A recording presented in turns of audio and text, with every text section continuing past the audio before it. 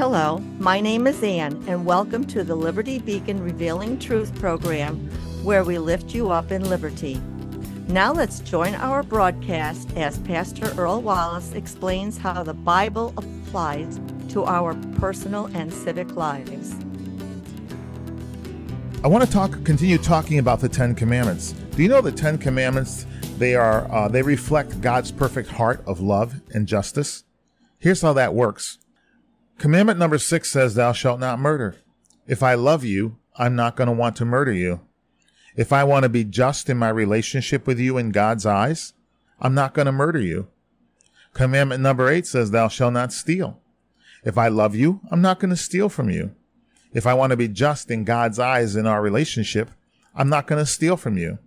I could say the same thing about lying, coveting, slander, and about sexually molesting you.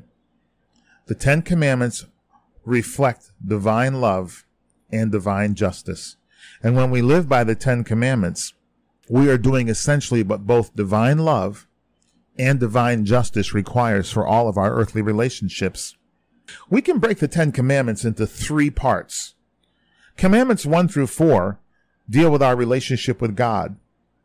Commandment number 5 focuses on our relationship with our family. It says honor should be the guiding principle of our families. Commandments number 6 through 10 deal with how we treat each other in a societal sense. However, those same societal rules, commandments 6 through 10, apply to our families as well. Remember, where did the first murder occur? It was between Cain and Abel in a family. Let me give you a quick overview of the Ten Commandments, and I'm going to put them in positive paraphrases as well, so that we begin to understand the positive benefits that result when we live by them. Commandment number 1 says, "Have no God before me." That means God is number 1 and all people are number 2s. If you're a person, another human being like me, don't think you're a number 1 and I'm a number 2. Don't put yourself in the place of God. And don't think that you're a 2 and I'm a 3.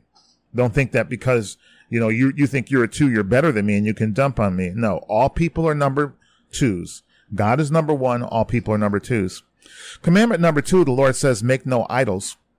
He says, don't carve anything. Don't make any representation of what you think I am like or something is like in heaven or on earth. He wants himself to be the object of our attention. Why does God say that? It's because we imitate our idols. Commandment number 2 in the positive paraphrase is, we imitate our idols. That means we become like what we worship. The Bible says Israel exchanged its glory of God the Creator for the created thing when it began worshiping idols and things. Commandment number 3, the Lord says, "Do not take my name in vain." The positive paraphrase of that is that we need to esteem God's name. We need to treat his name like G-O-D, not D-O-G. Commandment number 4 is, "Thou shalt keep the Sabbath." That means get together with other believers for Bible study, prayer, small group meetings, and in larger group meetings called church services. Well, the positive paraphrase of that is, true Christians are Sabbath-seeking people. For a true believer, every day is a Sabbath day. We'll pick this up tomorrow. Thank you for listening. We hope you will join us in fulfilling 2 Chronicles 7:14 by repenting and turning to righteousness through Jesus Christ, so God heals our land. For more information about how the Bible applies to every aspect of life, including civics, visit us at libertycfchurch.org.